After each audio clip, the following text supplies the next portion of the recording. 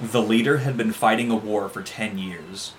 Like every other soldier in his army, he was tired, weary, and more than ready to return home. His wife and son may have possibly given him up for dead, and his kingdom given to another ruler. So long had he been away.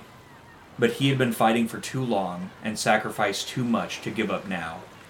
Gathering all his cunning and wiles he had become renowned for, he gathered his men and laid out his plan to win the war. It was something that had never been done before in the annals of military history, which was why the leader knew it would work. The city was formidable and well fortified. They could not breach the outer wall by sheer force. But the leader's solution would get a small group inside, safely and unnoticed. And so he told his men what they would do. They would build a giant horse out of wood, hide inside, abandon the horse by the gates as an offering of peace, and the enemy would wheel the horse inside the godlike walls of the mighty city of Troy.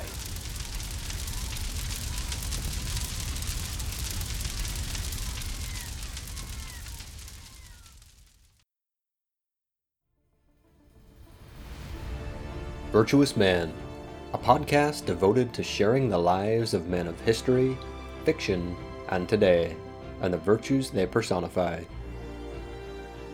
Over the next 5 episodes, we'll take you on a journey to discover 5 of the crucial virtues of life through the men who demonstrated them not just with words, but with action. Welcome to Episode 3, The Ingenuity of Odysseus. Hosted by Scott Einig, with readings from the Odyssey by Stephanie Einig.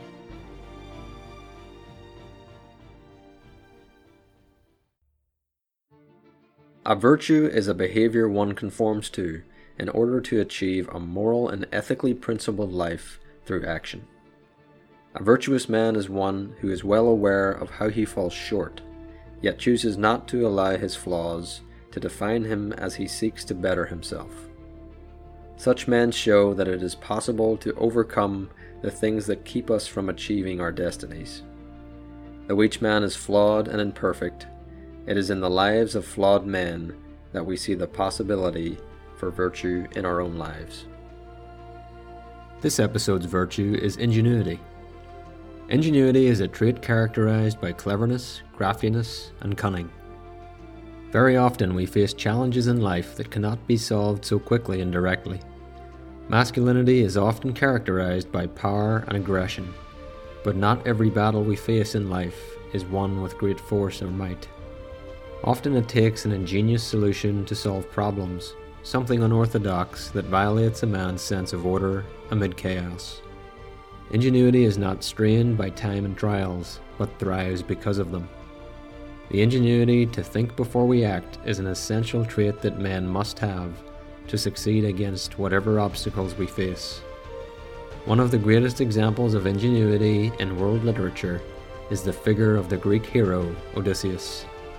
As we see, he and his crew face a legion of dangers that can only be conquered by the ingenuity of their leader.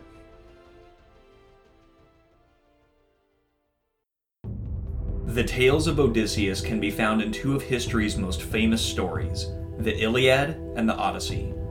Both are believed to have been written by the blind poet Homer in the 8th century BC.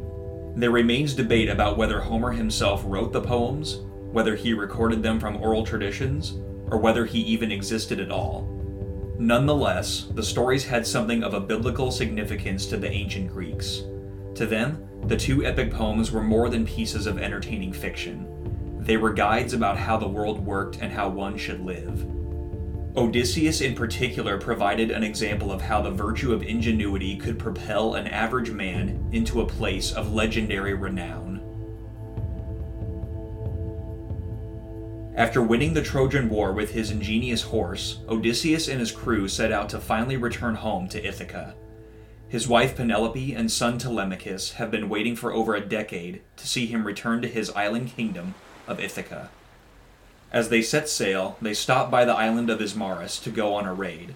The men celebrate over their victory, and, while their guard is down, a great many are slain by the island inhabitants. Odysseus manages to escape with most of his men. But as soon as they resume their journey, a violent storm strikes and blows the small fleet of ships completely off course. Now Zeus, gatherer of the clouds, aroused the north wind against our ships with a terrible tempest, and covered land and sea alike with clouds, and down sped night from heaven.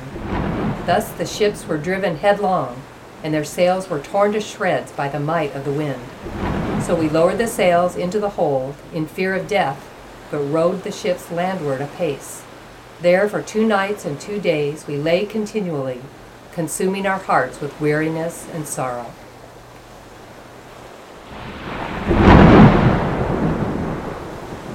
The storm drives the men further and further away from their desired route, continuing unabated for 10 days. They finally approach land, where they stop to find water and to rest from their ordeal on the sea. But they soon discover that the island is inhabited.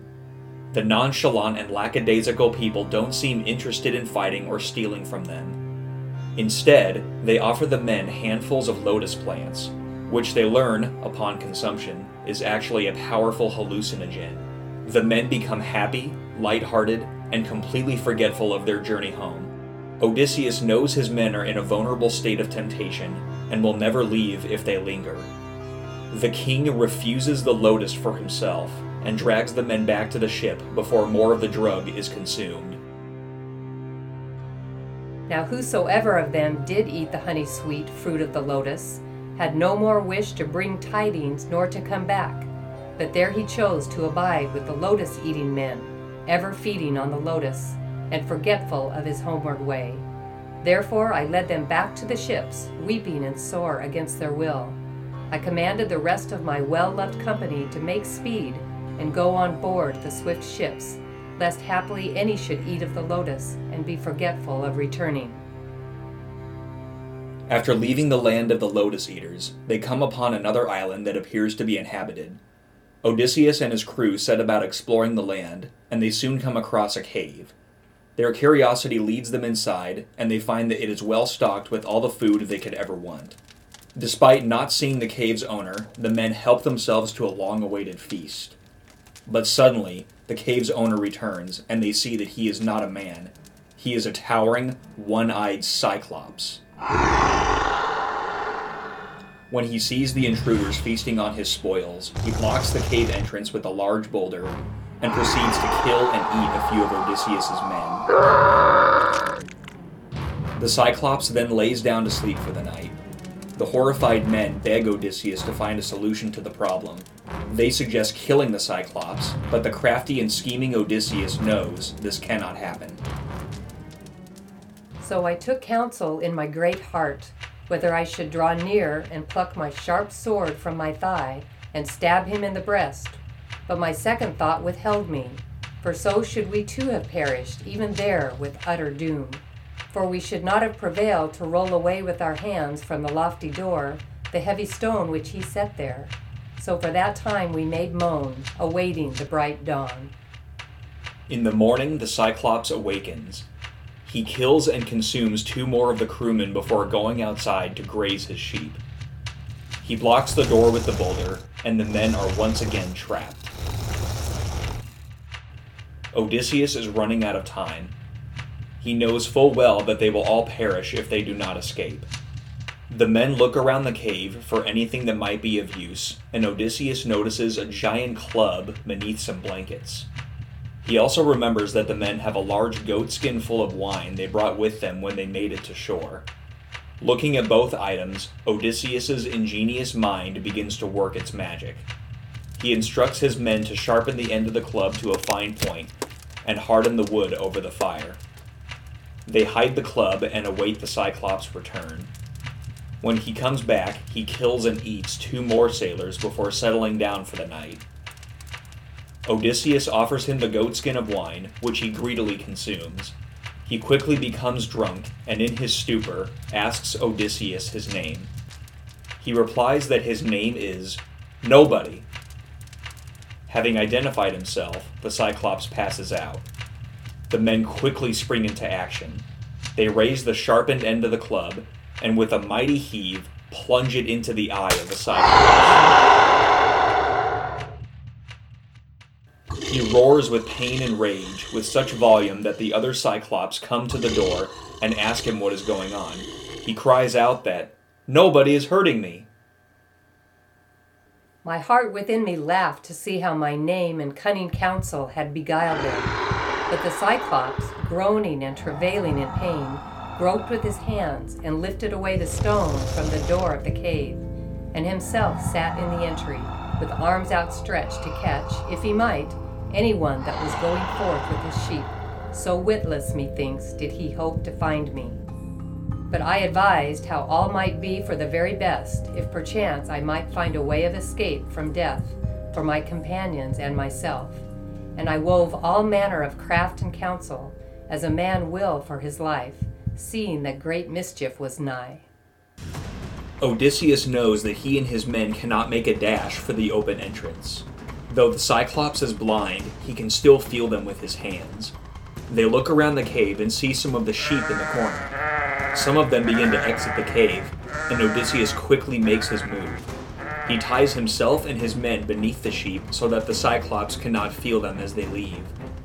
When they are all out, they quickly break for their ships, still anchored to shore. As they finally set sail, the Cyclops appears on the shore, screaming and cursing in rage. Odysseus shouts back at the beast, Cyclops, if any one of mortal men shall ask thee of the unsightly blinding of thine eye, say that it was Odysseus that blinded it, the waster of cities, son of Laertes, whose dwelling is in Ithaca. Perhaps nowhere in the story is Odysseus's ingenuity better displayed than his escape from the Cyclops. While his men want to make quick decisions and act on impulses that feel right, Odysseus assesses every move and every outcome before springing into action. But despite this great feat of ingenuity, Odysseus, in pridefully revealing his true identity, has unknowingly made one of the worst mistakes of the entire voyage. As they sail off, the Cyclops cries aloud to his mighty father, Poseidon, god of the seas. He angrily begs Poseidon to curse Odysseus and his crew with either death or extreme hardship, and the powerful god hears his son's call. After devastating winds blow him even farther from Ithaca, and a race of giant cannibals destroys all but one of Odysseus' ships, Odysseus finds himself on the Isle of Aeaeon, where dwelt Circe of the braided tresses, an awful goddess of mortal speech, own sister to the wizard Aeetes. His men explore the land, and Circe invites them into her dwelling. After seducing the lovesick sailors with food, wine, and the pleasures provided by her maidservants, the cruel sorceress transforms them into a herd of pigs. Now when she had given them the cup, and they had drunk it off, presently she smote them with a wand, and in the styes of the swine she penned them. So they had the head and voice, the bristles and the shape of swine, but their mind abode even as of old. Thus were they penned there weeping, and Circe flung them acorns, and mast and fruit of the cornel tree to eat, whereon wallowing swine do always batten. One of the men manages to escape and warn Odysseus of what has happened. He makes his way to Circe's palace to see what has happened for himself. Unknown to the sorceress, he has taken a drug that prevents her magic from having any effect on him. He bargains with Circe, agreeing to remain her prisoner if she would turn his men back into human beings. Circe agrees, and Odysseus remains her captive for a full year. When the year is over, she consents to him leaving. She tells him to receive instructions from the spirit of the dead prophet Tiresias, who will tell him how to get home. When he does this, the prophet tells him that he will make it home safely if he only does one thing. He and his men are forbidden from eating the cattle of the sun god Helios on the island of Thrinacia.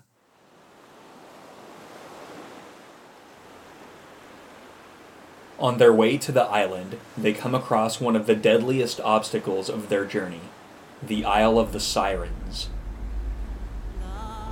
The siren's song is so beautiful that sailors go off course to get close to them and proceed to shipwreck and drown. No one has heard the song and lived, but Odysseus, the clever and cunning man, believes he can do it. When they get closer, Odysseus instructs his men to place beeswax in their ears so they cannot hear the song. He has the men tie him to the mast and leave his own ears unblocked. As they pass the sirens, Odysseus screams to be untied, but his men cannot hear him. Thus do they pass the sirens, with Odysseus emerging as the only one to hear the song and live to tell of its beauty. Upon surviving the sirens, the crew now must face another deadly obstacle: the Strait of Scylla and Charybdis. Scylla is an enormous six-headed sea monster, and Charybdis is a massive vortex that pulls entire ships to the endless fathoms of the deep. Odysseus passes by Scylla, knowing he must sacrifice a few men instead of losing them all to the whirlpool. 6 men are devoured by the terrifying creature before they finally escape.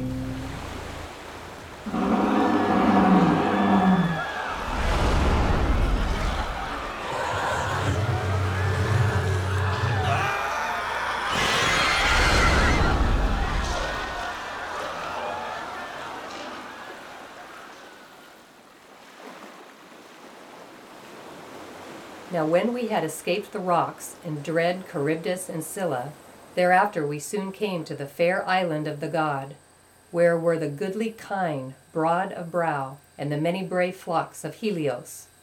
Then, while as yet I was in my black ship upon the deep, I heard the lowing of the cattle being stalled, and the bleating of the sheep, and on my mind there fell the saying of the blind seer, Theban Tiresias, and of Circe, who charged me very straitly to shun the isle of Helios, the gladdener of the world. Odysseus and his men have depleted all their remaining food sources.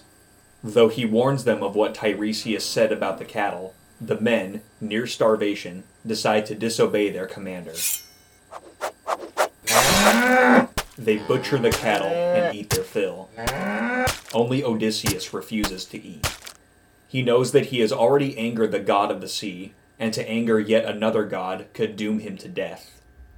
When Helios the sun god discovers what has happened to his cattle, he is furious. In his rage, he cries out to Zeus for justice. Father Zeus, and all ye other blessed gods that live forever, take vengeance, I pray you, on the company of Odysseus, son of Laertes, that have insolently slain my cattle, wherein I was wont to be glad as I went toward the starry heaven, when I again turned earthward from the firmament. And if they pay me not full atonement for the cattle, I will go down to Hades and shine among the dead. Zeus hears the sun god's cry, and he answers his call with a vengeance. The men have feasted on the cattle for 6 days. When Odysseus and the crew finally set sail on the 7th day, Zeus, the king of the gods, causes a giant storm to rage across the sea. The ship sinks, and the men are drowned. Only Odysseus is spared. After drifting for 9 days, he washes ashore on the island of the beautiful nymph Calypso. He remains her captive for 7 years before finally being released. He builds a raft and sails away, though he is again shipwrecked. He is eventually rescued by the Phaeacians, and finally, after 20 long years, Odysseus is taken home to Ithaca.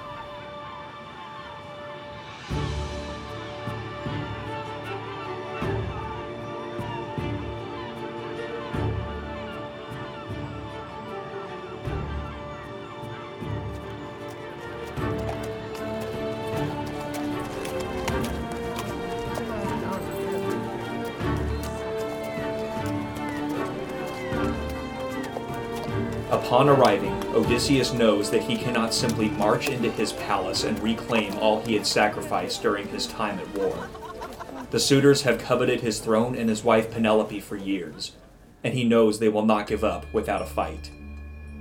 The king has seen for years how his men have behaved under such circumstances, and knows that acting impulsively will only lead to his ruin. Odysseus wisely chooses to hide his true identity as much as possible. He is soon thereafter given aid by the powerful goddess Athena, who transforms him into an old beggar. Therewith Athena touched him with her wand. His fair flesh she withered on his supple limbs, and made waste his yellow hair from off his head. And over all his limbs she cast the skin of an old man, and dimmed his 2 eyes, erewhile so fair. And she changed his raiment to a vile wrap and a doublet, torn garments and filthy, stained with foul smoke. And over all she clad him with the great bald hide of a swift stag, and she gave him a staff and a mean tattered scrip, and a cord therewith to hang it. With this disguise, Odysseus learns how things stand in his household and how dire the situation is. He learns that a contest has been arranged to determine who will become Penelope's new husband and new ruler of Ithaca.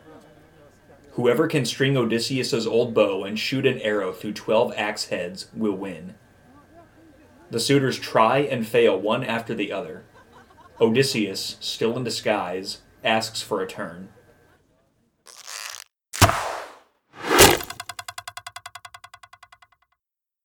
He strings the bow and makes the shot with little hesitation. The suitors gasp in astonishment, and Odysseus removes the rags to reveal himself. He proceeds to slay the suitors in one final battle.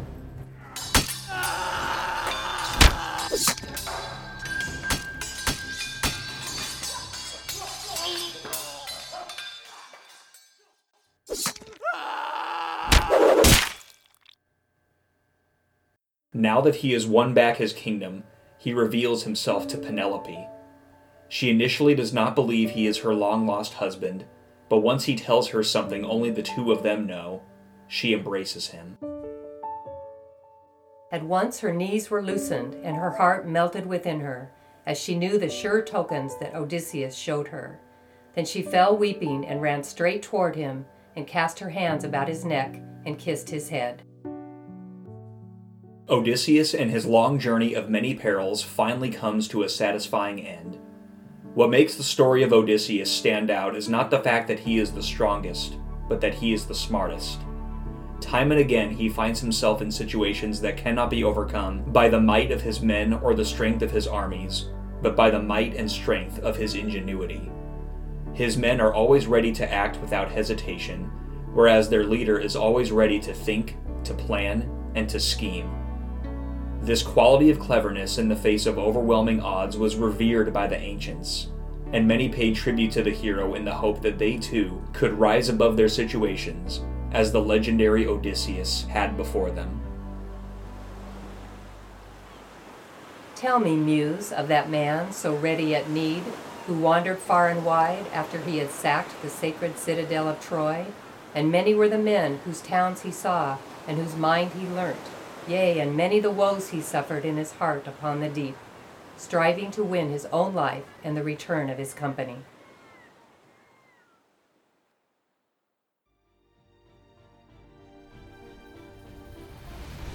This episode of Virtuous Man was written and recorded by Scott Einig. Editing and mixing by Scott Einig and Jamie Adams. Quotations from the Odyssey, read by Stephanie Einig. If you enjoyed this episode, give us a rating and leave a review in the comments section. And don't forget to check out more Virtuous Man on our Instagram page at virtuous_man and give us a follow. Tune in next time for episode 4, where we discover the virtue of leadership as we follow the infamous expedition of Sir Ernest Shackleton.